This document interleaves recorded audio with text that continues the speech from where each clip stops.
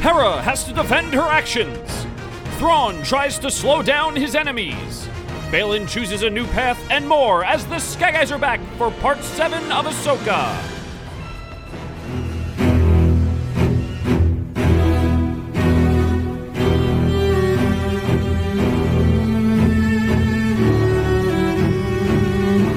All right, we are back here on the Sky Guys, recapping Part 7 of Ahsoka. We are just one episode away from the season finale of, hopefully, Season 1, not this whole series.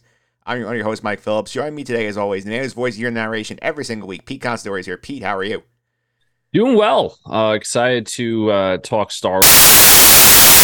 Next week's our final week of live Ahsoka content, but nonetheless, still excited to talk about this episode. Yep, also here with us today, the head of the Tribunal of the New Republic, Nick Ferreira, is here. Nick, how are you? Doing great. Excited to be here. Excited to talk about some Ahsoka Episode 7, and I hope everyone enjoyed it. Yeah, Nick is going to pull some magic for us here, too, because if you're watching the video version, you cannot see him yet, but he's right there. Hello. Yeah. He pulled an Ezra. Yeah. Yep. Also with us here today, guest on the podcast, having a regular here on the live action shows. He was with us for Andor and The Mandalorian. Vin Gallo is here. Vin, how are you? I'm good. Happy to be here a third time, guys. Thanks for having me. Excited to talk Ahsoka. I'm really enjoying this episode. I mean, this series more than most of the Star Wars stuff lately. So happy to talk. Yeah, I'm sure Vin's happy that he did not get the Jack Black Lizzo episode this time, so that was good. And Vin is not as in on the Rebels knowledge as the rest of us here, but like, how are you enjoying it? Somebody who did not watch the Rebels before you got on this. Yeah, I'm really liking it. I tried to catch up on some Clone Wars stuff.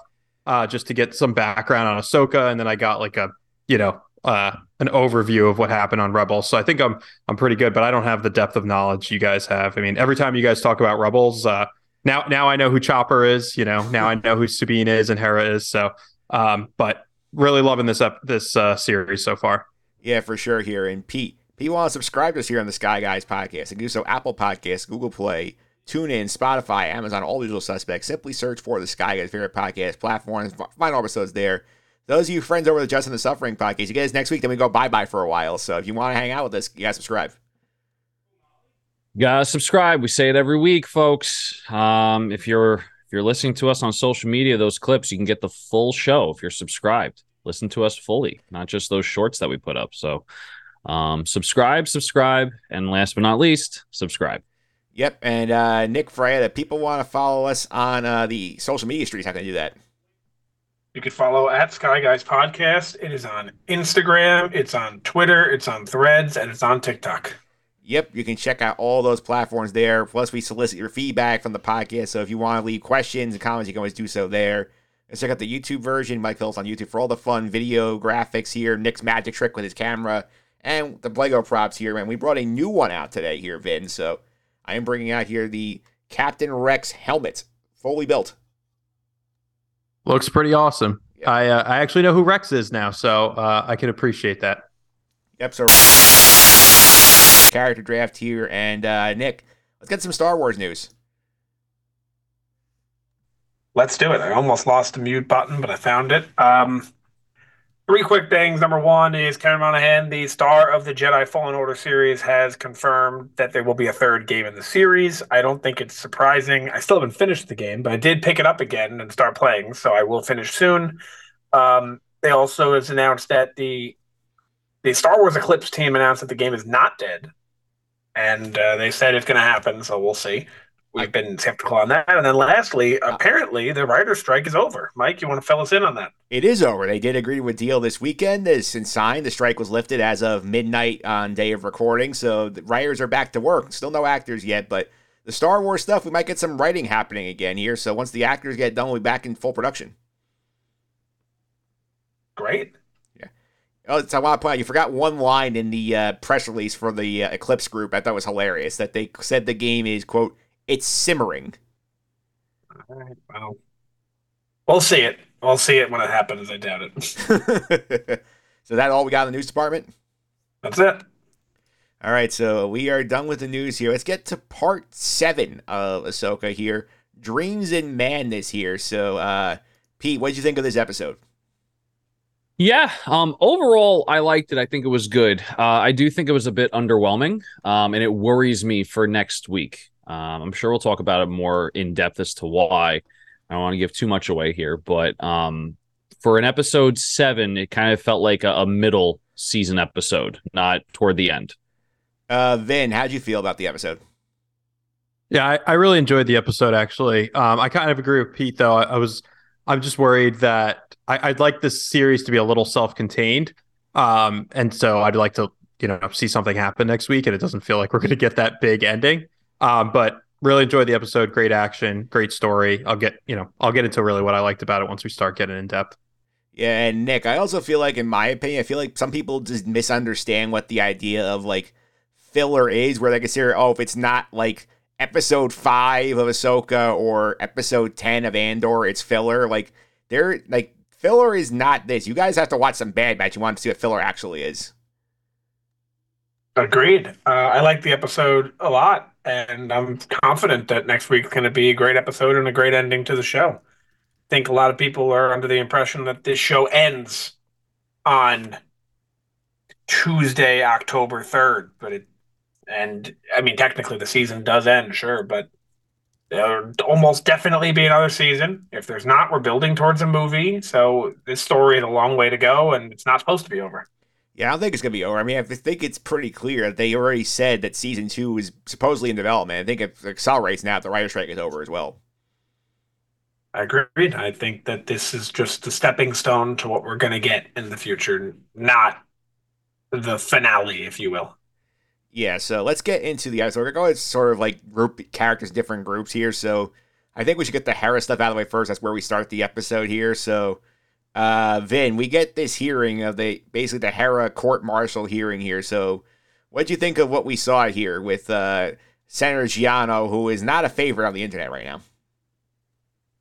Yeah, with Senator Giano, I mean, it was felt very obvious that he might be an Imperial sympathizer.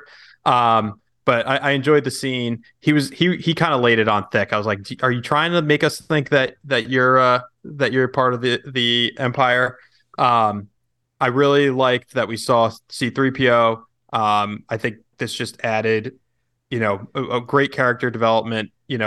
For Mon Mothma, I really enjoy seeing her character in the series. So I liked it, but yeah, I think all the hate towards that senator is warranted. I wouldn't be surprised if it's revealed that he's Empire sympathizer. Yeah, and Nick, before we get to the C-3PO cameo, which is a big surprise to us, I think all of us here, let's discuss, obviously, we get finally something we've been speculating all season. Where does this fit in the Mando timeline? Where is it happening during the season, before the season, is it after the season? And Carson Teva helpfully told us, what about this business on Mandalore? And then we learned that basically season 3 of Mando has happened before the Ahsoka stuff has happened. Yeah, or it just happened. You don't know. They could have been the last episode of Mando happened during episode 5 of Ahsoka. We don't know exactly how it worked out, but we knew going into the show that it was supposed to quote unquote take place at the same time as Mando season 3, but we didn't know. Does that mean literally? Are we a couple days behind? And it seems like I think it's safe to say we're a couple of weeks later. That's what it sounds like to me. Maybe it's months, I don't know, but it seems to me like we're a few weeks after the end of Mando season 3 at this point, with one episode to go. Yeah, so we know where it is right now. This is the furthest that we gotten in the Mandoverse timeline here. And Pete, right when Giano was trying to basically say, Hera, you're out, we get a great cameo from C-3PO himself shows up to represent Leia and claim that, hey, Leia authorized this mission, but she did not know, Mr. Douchebag Senator Giano, that you had told her no. So, oops, my bad. Yeah, I think this was beautifully done. I think any droid cameo from the original movies and also the prequels, sequels, whatever. I mean, I think it was great seeing C-3PO, but I think it was beautifully done because you don't have to worry about doing, a recasting or a de-aging of Leia. I mean, you have Leia in the story without having to work those or that CGI logistic, if you will. And it becomes organic, right? I think that's something that I've brought up about this show a ton, is that it's not forced. It's very organic. They're not trying to force characters upon you. It makes sense. And I think this was continuity wise beautifully done. Yeah, and Vin, I go to you because obviously C-3PO is hanging out with you right now in your Zoom situation here. So are you happy to see him here basically as our substitute for Leia in this episode? Yeah, I definitely was. I agree with you, Pete. Like in Mandalorian, it seems like they force a lot of cameos, right? So while we love it as fans, it still just like doesn't really serve the story. This served the story. It was cool to see C-3PO. And again, I just there's something just weird about seeing Leia after Carrie Fisher died. So I'm happy they kind of got her in here without actually getting her in here. Yeah, and Nick, one more note on Leia here is that we do get an official job title for her, basically, that we're told that she's a senator still, but she leads the New Republic Defense Force. So basically setting up the general organa we get in the sequels. Yeah, setting up the resistance leader. Do we know what planet she's a senator from? We do not know. I do not think. Right, Nick? Got it. Do you think they still have Alderaan as a place? Probably not. Well, maybe she's Endor senator. Maybe. Yeah, I guess I think it was a good idea, obviously, to bring her in. You have her in the story without having her in the story, and that's the best way you could have done it. And they made it so like, for example, like I just said, she was in the story without being in the story, and like in Rogue One, I didn't mind it because she was only there for like a split second. It wasn't a big deal; it was only one line. But if you did a whole scene with that technology, it wouldn't look nice. So it's a good thing that they did that. I'm happy they did. Well, I mean, they did whole scenes with Tarkin in Rogue One. I thought the Tarkin scene in Rogue One looked really good. Yeah, I disagreed on that one, but that's a discussion for another day here. And Pete, I will also note here, we get our one shot moment of the episode where Senator Giano is like, can we really take it evidence from a mirror droid? And Chopper basically sitting in the galleries cursing him out, just going, what the fuck? Like, in droid speaking, Carson to calm him down before he storms the stage. I was hoping Chopper would just end him right then and there. We've been trying to get the kill count up for Chopper because that senator's he's annoying as all hell. Yeah. But Chopper's reaction is great. And something's going on with him for sure. I agree with you guys. I think there's something more meets the eye with that character. Yes. So Leia was a senator from the Alderaan sector, which I guess is like the planet and the surrounding moons and whatnot. Yeah. So I guess when the planet's gone, there's still surrounding moons and all that. Yep. And basically, we do see that Mon Mothma basically kind of overrules Giano and says, you know what, that's good enough for me, so we're going to let Hera off the hook here. And she goes and talks to her in private, Nick, and she says, hey, what do we really need to know about Thrawn? Like, is this really happening? Is this bad? And Hera basically says, prepare for the worst, hope for the best. So very, I think, good advice. You can tell Mon Mothma was not thrilled to hear that she was actually a possibility of dealing with this guy again. Yes, and I am thinking of something right now that's kind of getting in my head here that, like, you can see how the New Republic, maybe except Mon Mothma, is really blowing this off, right? They're not concerned. They don't believe it. They don't think it's a lie.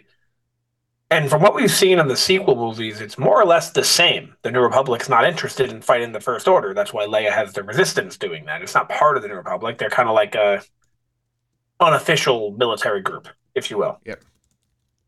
Doesn't that tell you that Thrawn doesn't do anything? Because there's no way that Thrawn causes havoc and comes back, and then 20 years later they go, nope, we still don't believe it.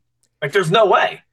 I think I disagree with you, Nick. Just based on the premise, I feel like there could be something like, okay, now we're done. We dealt with him, and then they all ran away, and we're not dealing with them ever again. Good point. That's a good point. I can see that happening.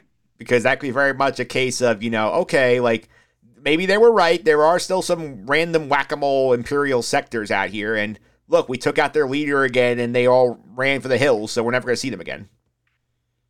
Yeah, that's a good point. I like that. All right, so that's I think, the end of the Hera stuff here. So where do you want to go now, Pete? We got Ahsoka. I think we saved Thrawn for the end. You want to do Sabine and Ezra? You want to do Balin and Shin? What do you feel like? Let's go Ahsoka. All right, so we'll go Ahsoka here, because I did think it was fun here. We see that she starts out the episode. She's training on her ship with the Anakin hologram here. And Vin, did you like seeing the Anakin Skywalker hologram with the Clone Wars haircut? Yeah, I thought that was cool. I really am enjoying seeing Hayden Christensen as the Clone Wars Anakin. Less whiny, less like petulant child, and you get to see like Anakin, I feel like the way that it was intended. And I like how they kind of got again, like going with the continuity, like putting in cameos but making it feel natural. Like I really enjoyed that the way it was these recordings that she keeps of him, for when she needs to train when he's not there. So I thought that was really cool. Loving Hayden Christensen in this. Really doing a great job. Yeah, Pete, another great job with the callbacks to Rebels. This is where we first see that she has these recordings of Anakin, and we see one of them there. Plus, he gives us a couple of name checks for Count Dooku, General Grievous, and Asajj Ventress. So the Clone Wars trio of villains gets shouted out again. It makes sense, right? It's the Clone Wars era. Those are the top three villains that they were trying to overcome. And I wasn't expecting more Hayden Christensen. I thought he was there for those 2 episodes, and that was going to be it. So it was a real treat to have him here again, and maybe we'll get him episode 8. I'm not sure, but I would welcome it. It was really cool. Yeah, Nick, I also did think it was fun that Hayden Christensen was definitely in the jokey Anakin mode as well, where he's like, hey, like, make sure you practice these forms a lot, or at least more than I did. Yeah, it was a Clone Wars Anakin, right? Yep. That seemed familiar. That the whole recording, was it from Tales of the Jedi? No, that's the audio they dropped in the trailer when we first found out he was coming back. Oh, okay. That's why it sounded familiar. All right. But yeah, they brought in Clone Wars Anakin. He's cracking jokes. He's lighthearted. You could see he was probably at his happiest at that moment. He was secretly married. He obviously loved Padme, loved Ahsoka.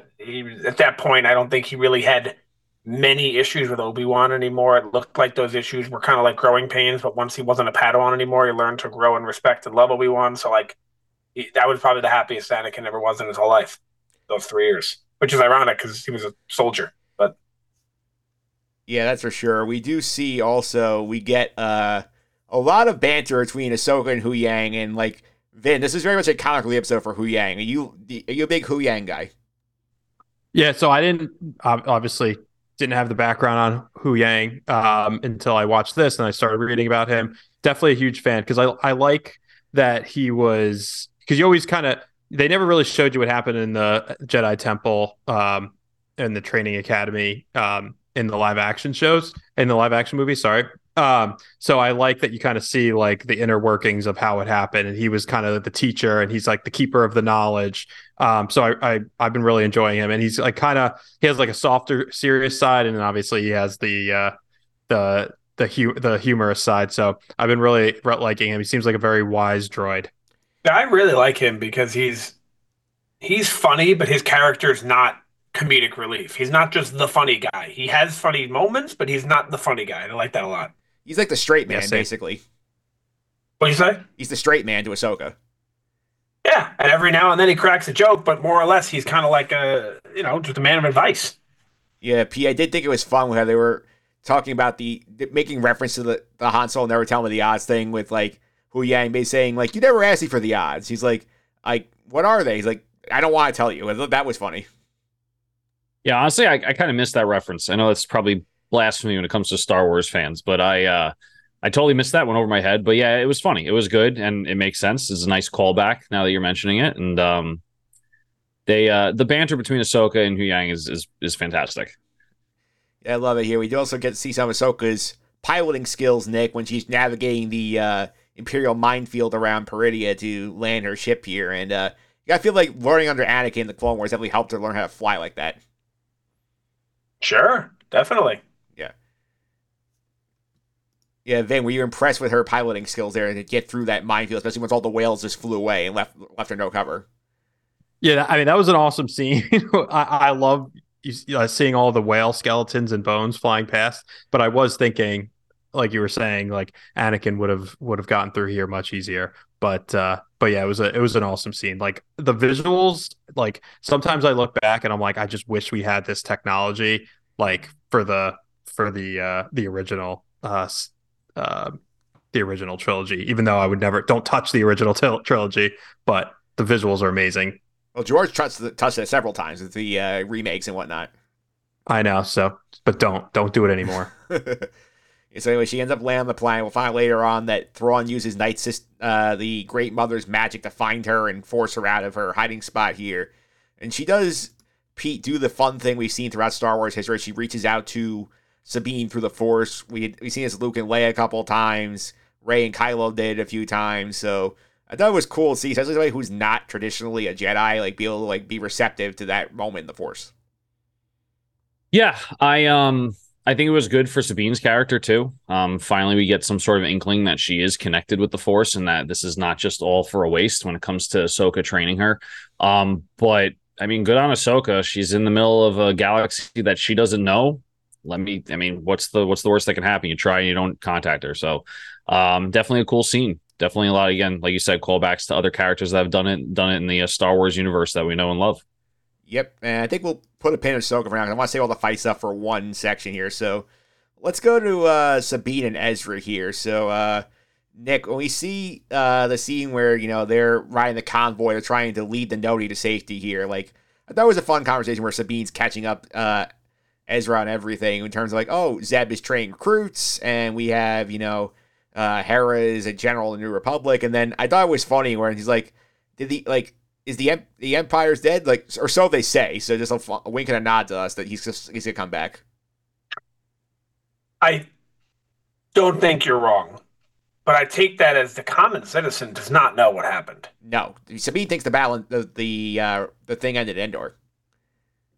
Right. So like, I see. I obviously it's thrown in there as a little bit of a nod to the Rise of Skywalker, but like. At the same time, it does make sense. I don't think it's far-fetched at all that Sabine wouldn't know exactly, like for sure, that the Emperor died. Yeah. So that is very, very, very true. But I find it odd that Sabine's still not telling Ezra how she got there, and I especially find it odd because I don't think Ezra's one to flip out on her. But then again, maybe I'm wrong. Otherwise, this wouldn't be such a thing. So I guess we see that next week. I would think so. I mean, Vin, like, have you seen Ant-Man 3, the not so great Marvel movie? Yes. This feels a lot like Janet in the movie, just saying, I don't want to talk about it right now. Like, we'll talk about it later. Feels a lot like that energy. That is, Mike, that's exactly what I thought of when I was watching this scene. During that movie, I was like, come on, this makes no sense. Why are you doing this? And then during that scene, I was like, every answer was, it's complicated. I don't want to talk about it. Like, are you going to talk about anything? Are you going to explain anything? This guy's been alone for years and years and years, and you're literally giving him zero information. And it's just frustrating from a writing perspective. It's like, you could do better than this. Like, give me a break. Yeah, this to me felt like, Pete, they were trying to stretch this out to the finale. It's like, okay, we want to do this in episode 8. We don't want to do it yet. So I think they have this idea. This is a big finale moment when Ezra sort of reacts like, wait, you did what? I think it's a mistake. I think this should have been covered already. If the finale is, excuse me, I was choking on my water while everyone else was talking. But anyway, I think this was a mistake because I think we should have gotten over this hump already and that we can focus on the finale of the show. I understand that we're probably getting more of this show. It just worries me that next week we're just going to get thrown 80 minutes of content and 40 minutes of what we have. And I think Ezra would be disappointed. I think if Ezra finds out that she did this for the interest of finding him, but at the expense of the other galaxy falling to Thrawn, I think Ezra is going to be totally against it and be disappointed in Sabine. She probably doesn't want that to happen because she's excited that she found her friend again. Yeah, we'll definitely keep an eye on that next week, see what the reaction is with him. But also point out here that, like, at this point, while this is going on here, we see that Baylan, Shin, and our favorite pretty and biker gang have caught up to them. Are gonna deal with them here. So we'll go to the Baylan and Shin area here. So, Vin, what do you think about Lord Baylan, as we've been calling him on the podcast?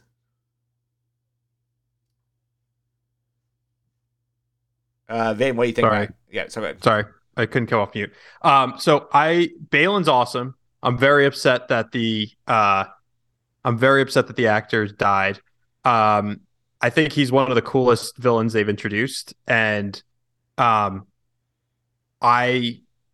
think there. I mean, I'm sure you guys all agree. There's way more than meets the eye here, and it's one of the things that I'm interested in most in finding out what his plan is.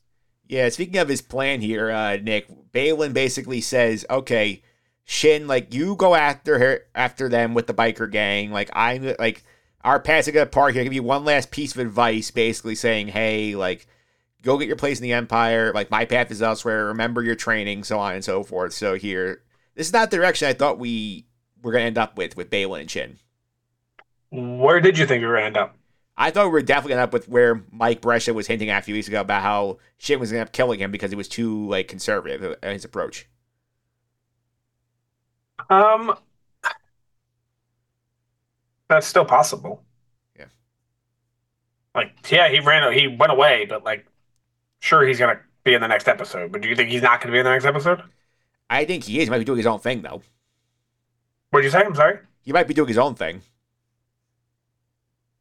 I don't think we have time for him to be doing his own thing in this episode. I think he's going to get right back in the mix of the story, and I think something has to happen with him and Thrawn, to be honest with you. But I think that that's still what Mike Brescia said is still right. I think that he's chasing the sun, if you will, and Shin is chasing the moon. I still think that's correct.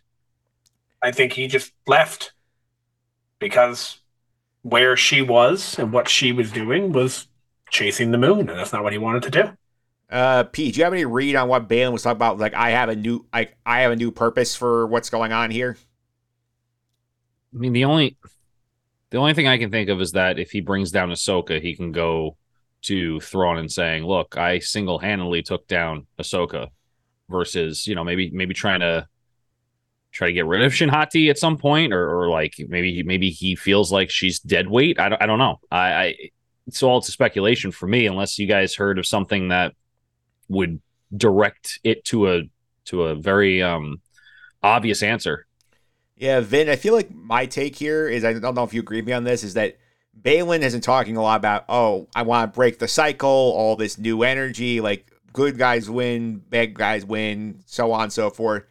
I think his idea is, you know what, you guys all go back to the other galaxy, fight out over there. I'll stay here and make my own peaceful new galaxy in the way I want it to be.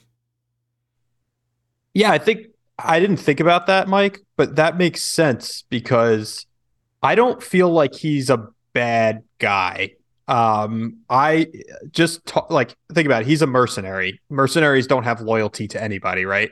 And he also was a part of the Jedi Order at some point, but he's not a Sith, right? So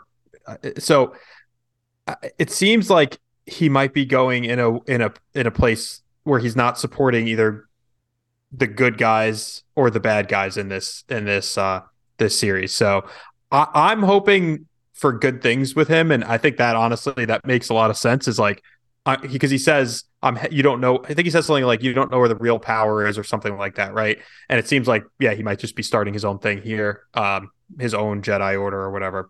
We'll see. Yeah, Why fight Ahsoka though? I think he feels like this is terms of him like saying, hey, I made a deal to help to an extent. So like my job is to still complete that contract, but then when they leave, I can do my own thing. He's not really a man of his word in a lot of things. He wasn't really a man of his word when it came to Sabine. He kind of used it against his own thing. That's my only like counterpoint. I'm not saying you're wrong. It's still a good theory. I agree with you. It's just none of his decisions make sense right now. So that's why it's like my biggest interest right now is what the hell is he doing? Yeah, for sure. Before we get to all the fights here, I think we should circle back to Thrawn a minute, Nick, because we do see that when Ahsoka shows up here, he basically realizes, hey, like she's really good. She's trained by Anakin. First of all, I did think like he did take a step back when Morgan revealed that the Inquisitor at Days Base had that Ahsoka was trained by Anakin. I did think that took him back a little bit. Yep, I mean he worked with Anakin in the Clone Wars. I know he wasn't in the Clone Wars show, but during the Clone Wars, they had worked together. I'm pretty sure he knows that Anakin and Vader are one. I am pretty sure of that. I'm not positive of that. So we've had a lot of people, a lot of characters in the show, from Huang to Thrawn, obviously Ahsoka, who know a lot about Anakin. Remember Huang saying he's very intense. Thrawn takes a step back. Oh, wow. So think he understands she could be dangerous because of how dangerous he was. Yeah, so basically, we talked about this a little bit earlier, Pete, but basically, he has the great mothers, and apologies, last for calling them the grandmothers. They are the great mothers, according to the show. So he has to use the dark matter to triangulate where she is, and then uses them to basically bomb her out and flush her out of the thing. And I think it's interesting where he says, like let her go on her wild goose chase here. Don't waste our forces trying to trace them down. I mean, yeah, Thrawn is calculated. Thrawn understands what he needs to do. I mean, he mentions how he wants to be 2 steps, 3 steps ahead of them. He tried. He tried to get rid of her, and he said, "You know what? She made it this far. Let her go. I don't care anymore. It'll be she doesn't have time. We need the time. We'll use this to our advantage. We keep her on this planet. Whatever, it doesn't matter." So I think he's underestimating Ahsoka right now, which is not very Thrawn-like. However, I think he also realizes that he doesn't have the resources like he used to when he was a Grand Admiral of the Empire. He is now the Grand Admiral of whatever forces are left. So he's being strategic in his time and resources. He's the Grand Admiral of one ship with significantly less manpower from 10 years on this planet. Right, yeah. right. Yeah, and let's get to all our fights here. We have a lot of fights going on here. So, Nick, I'll start out here with the Ahsoka Baylan fight where she has the coordinated maneuver with Hu Yang and jumps out of the ship to fight Baylan here. She does kind of biff it here. And friend of the podcast, Nick D'Alessio, wanted me to ask here, do you think the CGI on that jump looked a little weird to you? I heard that it did. I didn't notice it myself, though, but I heard that people thought it looked weird. Yeah. And this fight... Did you notice it? I did not notice it offhand. I was sort of in the moment, so maybe I'll defer to the internet on that one. So, we got the Ahsoka Baylan fight. This is, I think, the second time they fought in the show here. So, Vin, did you like this fight? Yeah, I thought the one thing I've noticed about this series is the lightsaber battles are much better than anything we've seen in the other series. So I really like it. You could just tell both the actor who plays Baylan, I can't remember his name, and Rosario Dawson really put the work in, and the choreography was great. I love the white lightsabers. They're doing a really good job. Yeah, Pete, do you like how this fight ended where they basically go to a draw and Ahsoka uses Hu Yang to distract him by bombing the area, and then she just steals Baylan's horse and basically rides away? No, I did not like that. And I have it in my notes because I wanted to bring it up. I everything I've watched about Ahsoka, in the Clone Wars, she really sometimes she seems super overpowered, but I'm like, why can't she beat? This is the second time. Why can't she beat this guy? What makes this guy so powerful that Ahsoka can't beat him with, especially with 2 lightsabers? Right? Am I missing something? Is there, or is it just serving the story? Pete, any thoughts on that? Why Ahsoka has not been able to beat Baylan either time? I think, and this is no knock at Rosario Dawson, I think they are playing to her strengths, and I don't think lightsaber duels is her top strength. Not that she's bad. She's put a lot of work into it, I'm sure, and she still makes it very enjoyable. But when she's fighting Anakin, you can see Anakin has a lot better dueling choreography and more experience, if you will, because, 3 movies plus. And I think they can't make her look overpowered if she can't deliver the choreography that they need her to be that way. So I think it might be more of a strategic production choice versus what the character's supposed to be. I have to disagree about the choreography with this fight. I felt like the Anakin fight was better, but you can see she's trying really hard. She's putting the work in. I always found Ahsoka's lightsaber battles to be a little stiff.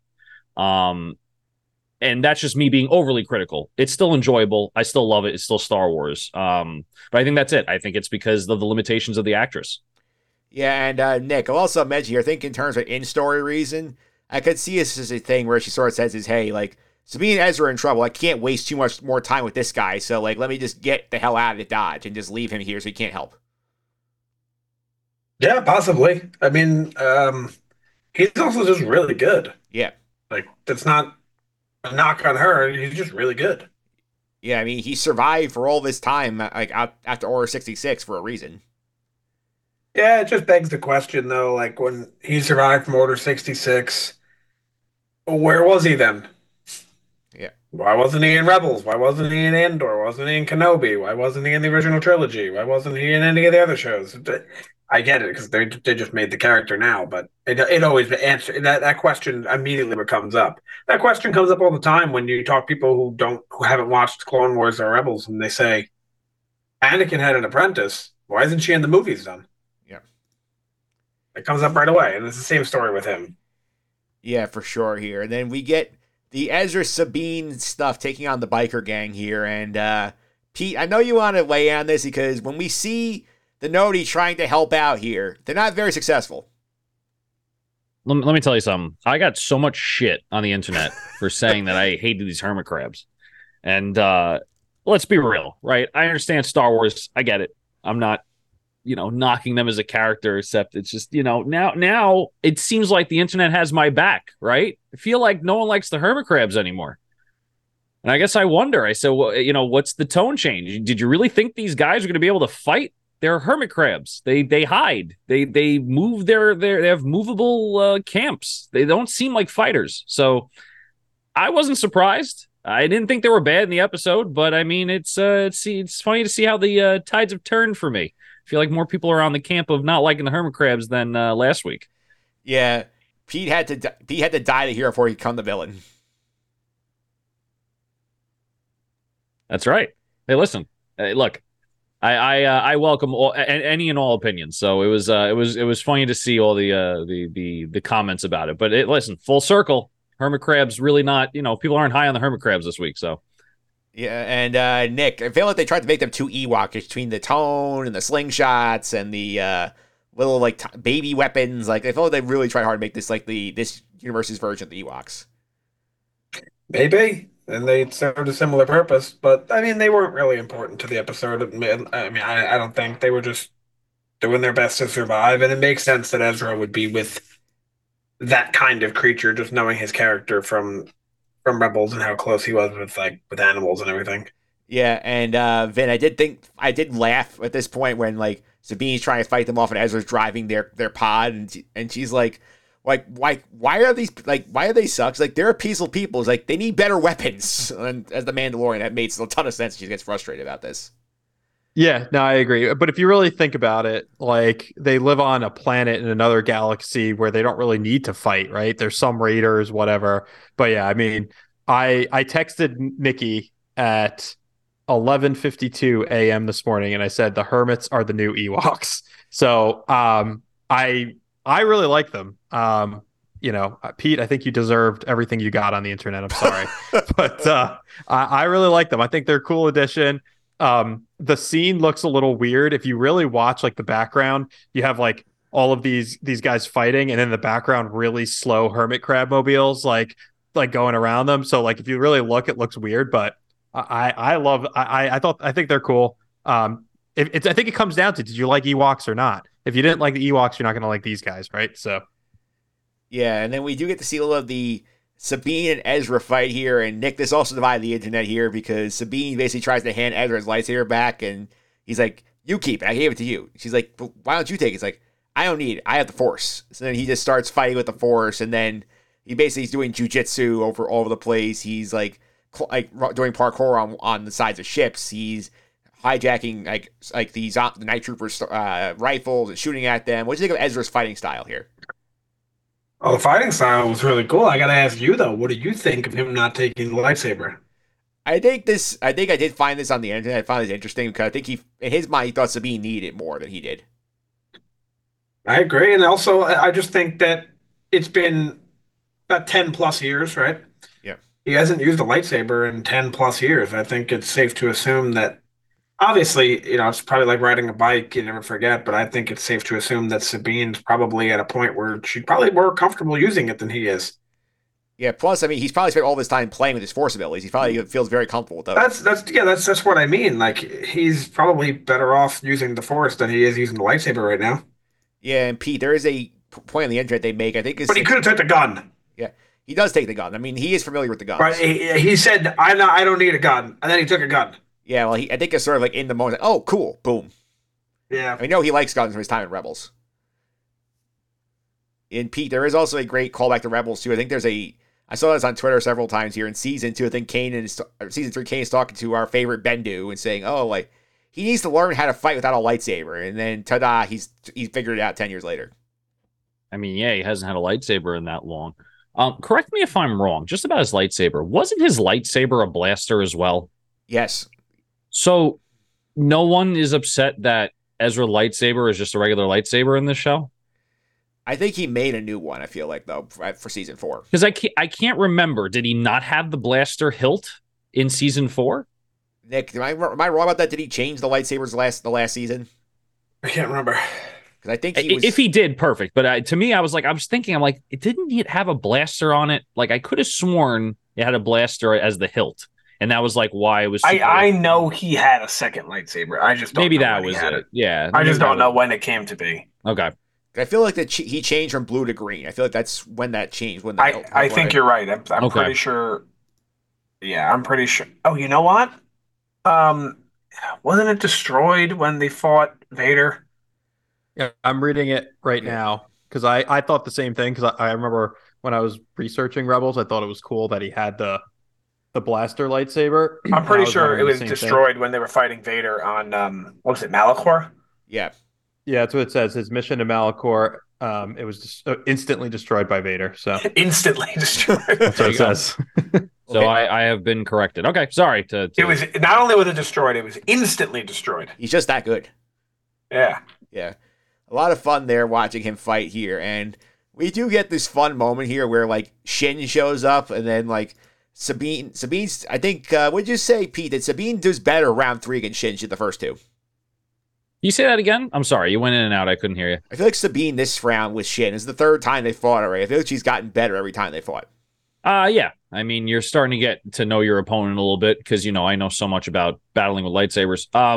But yeah, I think she's gaining more dueling experience, and hopefully, if she doesn't get better, she's going to be dead. So, I mean, she's obviously getting a little bit better at her skills.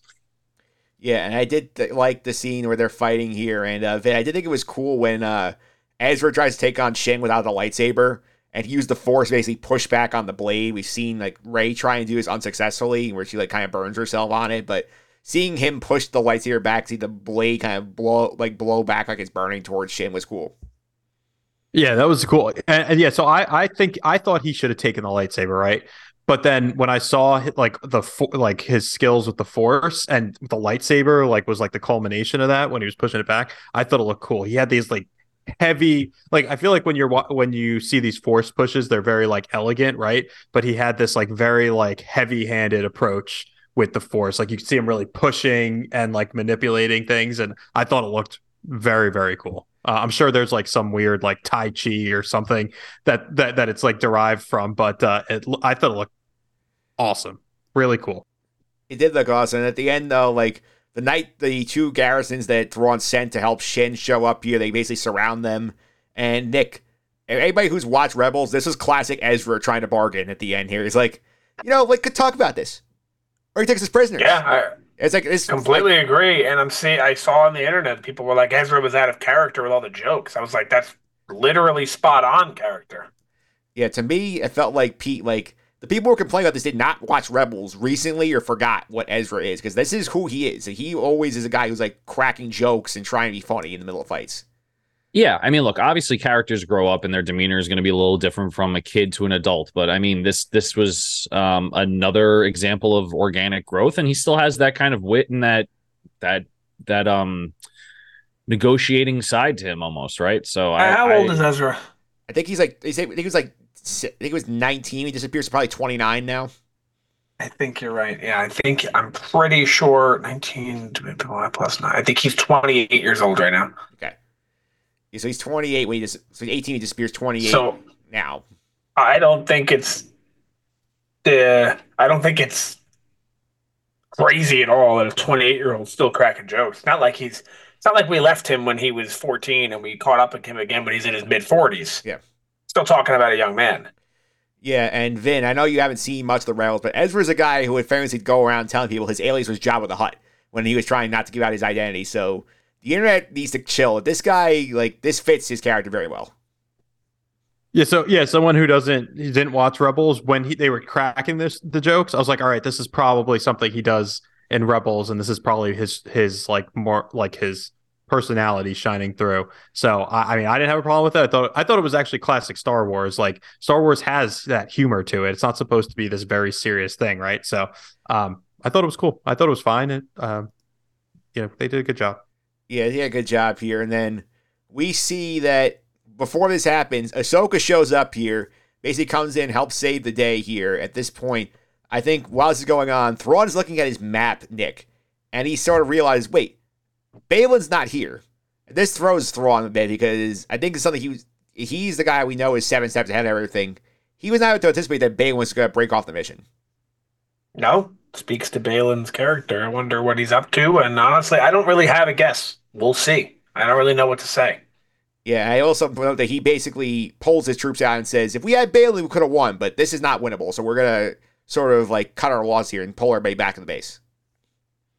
Yeah, and he's right, though. They won time. Yeah, they do win time here. I will also point out the interesting sequence here at the end, Pete, where Shin basically gets left alone because everybody runs away. The bikers get their asses kicked. The night troopers run, and she doesn't know what to do. Ahsoka's like, hey, you want to come join us? And like she stands there confused for a second and just runs. So like, what do you think about that? Where she's sort of like, wait, I don't know what to do. Like my enemy has been fighting for like weeks now and is willing to take me in.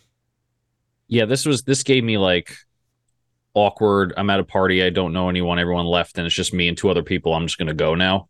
I was hoping that it was more hesitant, like maybe I should join, but no, I'm gonna leave. And maybe that's what they were trying to go for. I just didn't take it that way. So I think it was fine. I just think it was more awkward than anything. Yeah. And it does sort of leave an interesting point here, Nick. Do you think there's any possibility Shin could flip, or you think she's too far down that I need the power from Thrawn's side to go there? It's another thing that I think she's too far down. But then again, if it happened, I wouldn't be shocked. So, like, I'm really in the middle here. I don't know. Yeah. It's interesting here. And Vin, we do see here that Thrawn's point here he makes at the end of the episode is like, we did not win the fight of killing Ezra and Sabine, but we won time because Ahsoka's all the way over there with them, and we're almost done loading our ship to leave. So, like, we have bought ourselves valuable time with this diversion. Yeah. So I posed this question to Nikki as soon as I finished. I said, do we know what he's loading? Like, do we know what the cargo is? Because that confused me, but it also obviously showed me that Thrawn is a calculating person and he's a very calm and cool person. So he knew what he was doing the whole time. But again, what is the cargo? Did I miss it? Because I that kind of confused me. Nick, we have not been told, right, what the cargo is? No, I think that's the big mystery going into the next episode. Yeah. And also, why does he care? Why does he just want less Jedi? Like, why does he really specifically need to get rid of like Ezra and Ahsoka? Who's this? Thrawn? Yeah. Well, I think he just wants to leave them behind. Right. Well, I'm saying, but it's like if they survive, like it's not going to ruin his plans. I would think well, they're a threat. It doesn't help, right? But they're a threat. He had a hard time dealing with Ezra and Co. in Rebels to the point where he got vanished to another galaxy. I don't think he wants them around anymore. Who knows? Maybe there's a third galaxy out there. I don't think he wants to go and find out. Yeah. Sure. Plus, like, he knows that Ezra, who's been giving a pain in the ass for years, is now teamed up with Anakin Skywalker's apprentice he had no idea about. That's got to be terrifying for him. And Sabine, who he already knows is somewhat dangerous based on past experiences with her. Yeah, it's not a fun trio for him to have around. Yeah, that's fair. That's fair. So in his mind, it's okay. We got them all together. That was his plan all along when he let Ahsoka go. It's all right. Let her bring us right to everybody, so we can have them all in one spot and go and kill them. He did the same thing in Rebels a lot. He would let the little fish go so he can catch the big fish later. And then it got to the point where they were losing, so he called a retreat. And in his mind, it's okay. Let's retreat. We're almost ready to leave. Let's get the hell out of here, and they'll just be stuck here. Yeah, and we'll also point out here, Pete, that like he does point out like, hey, if Balin's at his post, we win this fight because Balin is a big piece of the board we did not have in this fight. Yeah, I mean, Thrawn knows what he's doing. I mean, Thrawn's character, like we've talked about many times in this podcast, in this episode, is that he's calculated.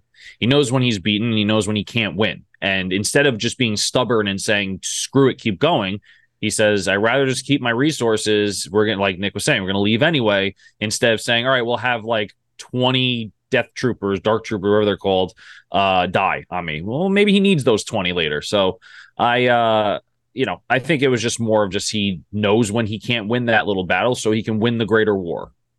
Yeah, for sure here. And obviously, we end the episode also with the reunion between Ahsoka, Sabine, and Ezra here. Especially, like, I did think it was a little weird, Nick, for somebody who's been stoic in this show as Ahsoka has, that she, like, really breaks character and, like, is all, like, emotional when she sees Ezra. It's like, I couldn't miss this.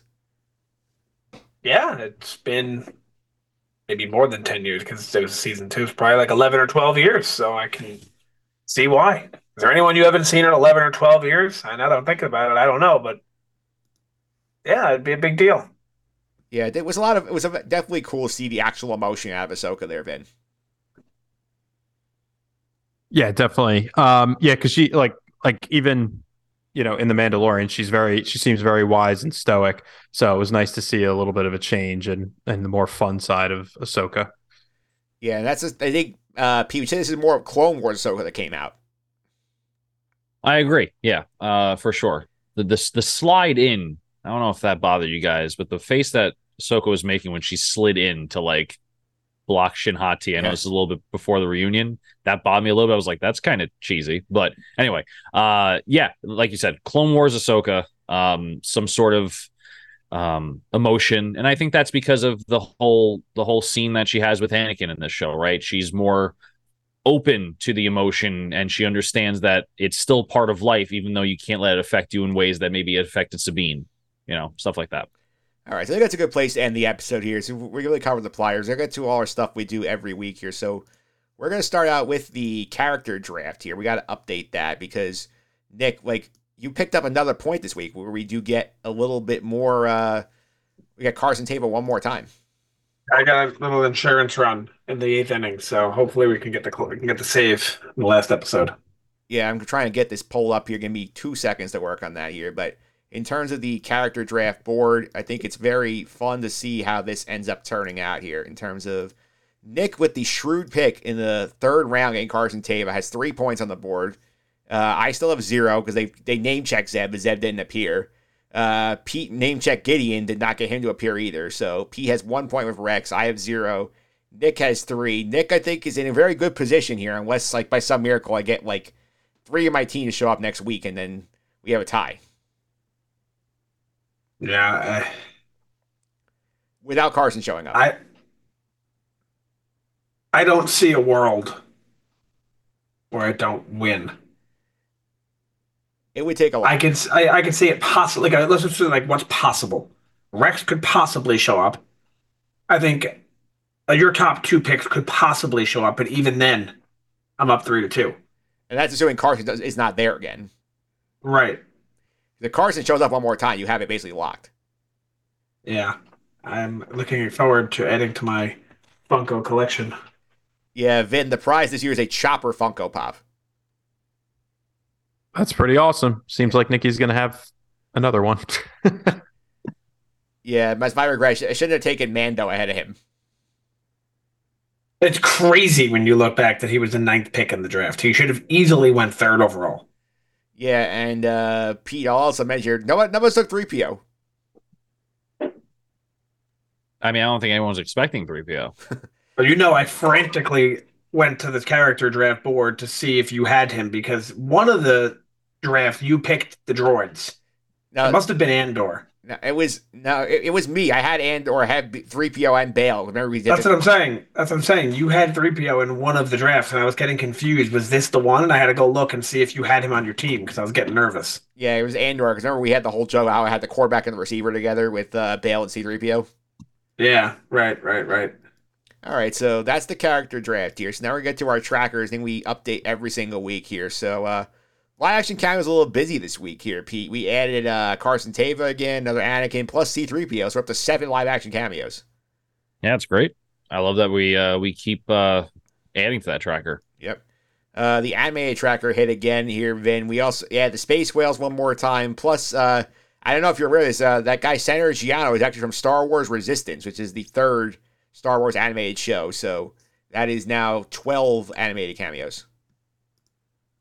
Yeah, no, I didn't know that. I thought this was the first time he appeared, so it's pretty awesome. It is pretty awesome here. Nick, your favorite tracker. We got another planet on the board. We actually went to Coruscant this week, so 8 planets. That's great. 8 planets, 7 episodes. The over/under actually it was 9.5. I think it's the money is very heavily on the under, but it's possible. It's possible here. So next up here, Pete. Lightsaber usage is now up to 30 times the lightsabers been turned on in this show. Fantastic. Yeah. I wish we had that information for the other shows. I mean, I know it's the highest, but I wish we had that information to compare it to the other shows. Yep. And Vin, last but not least, we're tracking lightsaber duels. We had 2 more this week here. We got Ahsoka and Balin for the second time and Shin and Sabine for the third time. So 9 duels, and the third of them were Shin and Sabine. The more the better, honestly. I mean, Balin and Ahsoka is a lot better than Shin and Sabine, my opinion. Yeah, it feels like it's the undercard on the boxing match. I agree. I'm not looking forward to it as much. All right, so next we go to the MVP LVP board. These are the best and worst characters in Ahsoka as rated by us on the Sky Guys. So as of 6 episodes, Lord Balin's on top at +6, Ahsoka +4, Grand Admiral Thrawn made his debut with 3 points last week, Anakin, Skywalker, and Hera at +2, the droids Chopper, Hu Yang at +1 each, Morgan Elsbeth's at 0. -1s, Sabine Wren, Ensign Rick from the premiere, the guy who was screaming for the Empire in the Corellian space base, Marak and Shin Hati from me last week, Min Weaver and Captain Hale from here get -2 along with Mega Mon Mothma. The Peridian Biker Gang from last week gets -3 points, and the New Republic is on the board at -6. They're the leaders in this department here. I did not think that Peridian Biker Gang had a chance to catch them. They have an opportunity to be added again this week, so we'll take a look here. Who do I have first on this one here? So we'll go to Pete, who is the MVP of the week. I'm giving it to Ezra. I feel like he really kicked ass. He didn't have his lightsaber. Yes, he took a blaster, but he stayed true to his character. It was cool to see him in action as well. So I give him the MVP. Nick, who's your MVP? I'm going to give it to Thrawn. Okay. I think that even though Thrawn lost his battle, or his forces lost a battle, he still found a way, even after losing a battle, to be 1 step, or really 5 steps ahead of his opponent. So even losing a battle, he comes out on top. Vin, who's your MVP? Yeah, I'm gonna have to go with Thrawn as well. It seems like he did what he had to do. He did it gracefully and calculatingly, so he gets the MVP for the episode. I'm with Pete. I'm giving it to Ezra Bridger here for all the reasons Pete said. Plus, Pete, I'll put this out to you here. If Ezra does not find these Noti people, they are dead on this planet. He kept the species from going extinct for 10 years, so Ezra gets an MVP point for that. Save the hermit crabs. So I'm for it too. All right, so that's the MVP board here. So go that way. Nick, who's the LEP this week? I got to give it to the Senator. And I also think that if we could, how do you pronounce it, by the way? Senator Giano. Giano, yeah. If we could take a point from the New Republic and also give it to him, because I voted for the New Republic in one of the episodes prior, thinking we wouldn't see him again. And I didn't want to just give him a one-off. So I'd like to remove one of my points from the New Republic and give 2 points to him right now. So you're going to take the New Republic down to -5 and put Giano at -2. Yeah, because I didn't think we'd see him again. So I was like, let me just give it to the Republic. But actually, the Republic as a whole was a little bit better because Mon Mothma was, understanding and whatnot. And Leia is technically involved in that New Republic. But I got to give it to him. He's just like, it's so frustrating. And I don't know how else to put it. It's so frustrating, though, when he's sitting there. Sitting there very smugly. Yep. He reminds me a lot, Nick. Like, he's like the asshole embodiment of like the guy with the monocle from the Andor episode of Mandalorian. You know the guy that was like, "Oh, Republic Empire, who cares?" Yes. He's very much that. He's very much that guy. If that guy was a senator. I got confused for a second, but yes, I agree. Vin, who is your LVP of the week?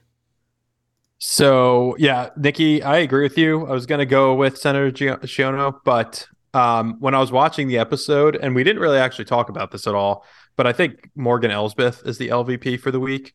She went from, in my mind, looking like she knew everything and being like the leader of this like movement to basically being a lackey that has no information. Like if you watch, she's like questioning Thrawn's. She's like, what are you doing? I don't understand. And like he's like basically ordering her around to get him information. So I think she's the LVP. I think next episode she might be going down, honestly, because I think she's out. What do they say? She's expired. Her usefulness is expired. So that's my thought.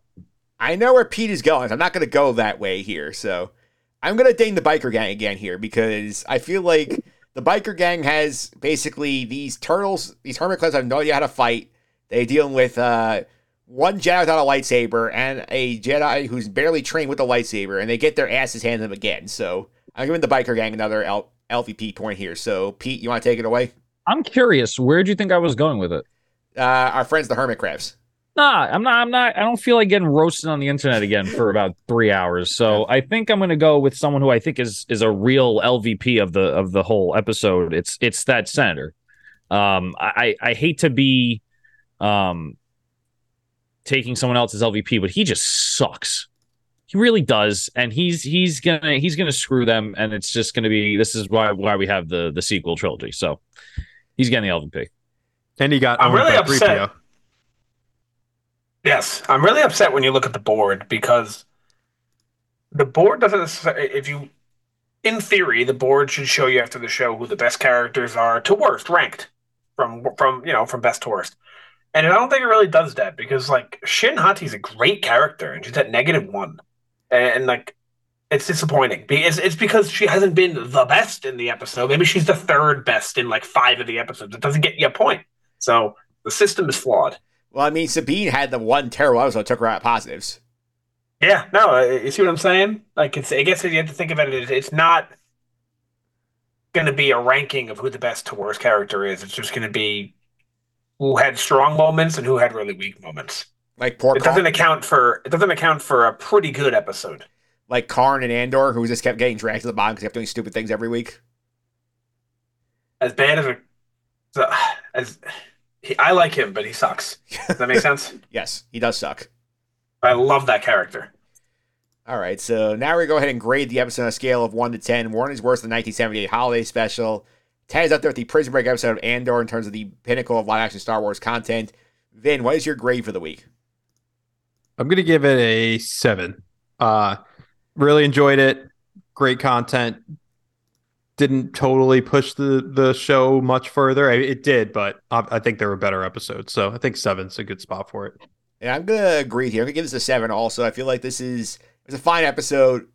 We've seen a lot worse in both live action and animation, but the standards this show is set. This is just not as good as what's come before. That's not a knock on this episode specifically, but 7 for me. So, Pete, where are you going? So I'm actually a little lower than you guys. I'm at a 6. What was great about this show for me was that at the end of every episode, I was like, ooh, I can't wait for next week. This week, I'm just like, okay, I guess I don't know what's happening next week, or I really don't know how they're going to do this, so I guess we'll watch. And I think that is a real bummer for me. And I think they kind of lost their way in how they were formatting the show. And this wasn't a filler by any means. I want to preface that. I liked it. I think the content was good. I think the placement of the episode was bad. And I think that to do this right before a season finale is a little unacceptable. We've opened up doors to too many things, and now I feel like we're just going to get a rushed finale, and that's what I'm afraid of. Compare this to like the Mando season 3 episode, like 7th episode, where you're like, wow, I need to go see what happens right now. I mean, look, is anyone here on this panel saying I can't wait for next week if it wasn't the finale? If this was an episode where the finale wasn't next week and this was just in there, I think all of you would agree with me and say, yeah, I'm excited to watch Ahsoka because it's Ahsoka, but I'm not at the edge of my seat like I was after episode 2, 3, 4, 5, 6. Yeah, it's not like one where if this had been like on the binge and it was like hit next, you would not automatically be hitting next. I mean, I would. But if I'm binging it and I see that's my episode 7, episode 8, I'm like, what are they going to do? There's just so much stuff that they just opened up and there's no, you know what I'm saying? So like, I'm still going through it, but it doesn't get me like pumped, you know? All right, so Nick, want to wrap us up here? I'm with you guys on the 7 train. Very good episode. Wasn't the best episode in the series. I I want to say I don't think it was the worst, but it might be my lowest ranking actually. Now that I think about it, doesn't mean I didn't like it, but I don't think I see this a lot. People are like, "Oh, we're gonna rush the last episode," but the last episode is not going to tie all the loose ends. And if people think it is, they're expecting the wrong thing. And how many times have we done this now? I think this is like the 6th time we've done this. All the shows that we've covered on this podcast, we get to this. What is the name for it, by the way, Mike? The second to last episode. What's the name of it? The Penultimate episode. And we get to that point, and everyone gets worried. How are they going to wrap it up in one episode? And then they do it every time. Yeah. And we come on here and we go, oh, it was really good. So I have faith. Yeah, for sure here. And speaking of the final episode here, there's predictions for part 8 here. I think for me, the big thing is I think we're gonna lose Morgan Elsbeth, as Vin said. I think I'm with him on that one. I think she's gonna be the death in the finale. I think that they're gonna get back the main trio. They're gonna think that Thrawn didn't, but Thrawn does. That's sort of my gut here. That Thrawn's gonna have a little anonymity to do some work in the background ahead of a season 2 or go on here. So I think everybody gets back except Morgan Elsbeth, and that basically we have Thrawn has some degree of anonymity when he returns. And Pete, what do you think? I agree. I don't think we're getting all of the loose ends tied. I just wish there was some direction, and it's hard for me to predict that direction. I think we'll see Ezra with a lightsaber. I think it's going to be Ahsoka, Ezra, and Sabine. They'll probably get back to the ship, and I think you're right. I think someone does die. I just don't know who. It's hard to predict, and that's fine. I don't think a show should be easy to predict. But yeah, I think that's the big take for me is Ezra with a lightsaber. Finally, Nick, anything you want to add? Yeah, I think that Morgan is going to die, not get left behind, die. Yeah. I think Thrawn is going to get out of there with cargo. 50-50 on whether or not we find out what that cargo is, and I think everybody else, meaning our heroes, are going to get stuck there. And I think that's going to be our beginning of season 2 is how are we getting out of here now? How is Hera going to come save us? Carson Teva and the gang. Mando and the gang. Get Grogu involved. Let's get the spin move Power Rangers involved. Yeah. Yeah, so you think basically everybody else gets stuck. Oh, obviously. Bosk. Get Bosk involved. Yeah, I mean, at one point Ezra was Jabba the Hutt, and maybe I'm sure he knew Bosk. Yes, maybe. All right, so Vin, you want to wrap up here? I know you already got on record saying you think Morgan's going to die this week. Yeah, I think she's going to die this week. I agree with you, Nikki. I think they might get stuck there. I think this show is so good that it makes me incredibly frustrated that the sequels exist because it almost makes anything in this show inconsequential. So it just makes me even more angry about the sequels watching this show because it's so good. Yeah. All right, so that's all we have for the week. We'll be back next week with our finale coverage here. Vin, thanks for coming on. Really appreciate it. Always fun talking to you. Yeah, thanks for having me, Mike. Appreciate it. Pete, people want to follow you on social media. I'm going to do that. At Consy29 on Twitter, CONSY29. Yep. And Nick, one more time, people want to follow us on social media. I'm going to do that. At Sky Guys Podcast on Instagram, Twitter, Threads, and TikTok. I'm trying to do that faster every time now. You also follow me on Twitter, mphillips331. It's MPHILIPS331. This week, we're going to Just on the Suffering podcast, talk a little bit the Yankees season coming to an end, what they can look forward to in the offseason here. Some NFL picks with a friend of the podcast, Martino Puccio, Pete. Sneak peek, Mike? Sneak peek? Yep. Sneak peek here. Martino. You can tell me one of the games that you picked, but not the team you picked. Okay. How about that? I went into one of the 0-3 bowls. I took the Viking Panther game. Okay. I'm interested to see who you took. All right, so that's going on the podcast here. We'll be back next week with our finale coverage of Ahsoka. Until then, may the Force be with you.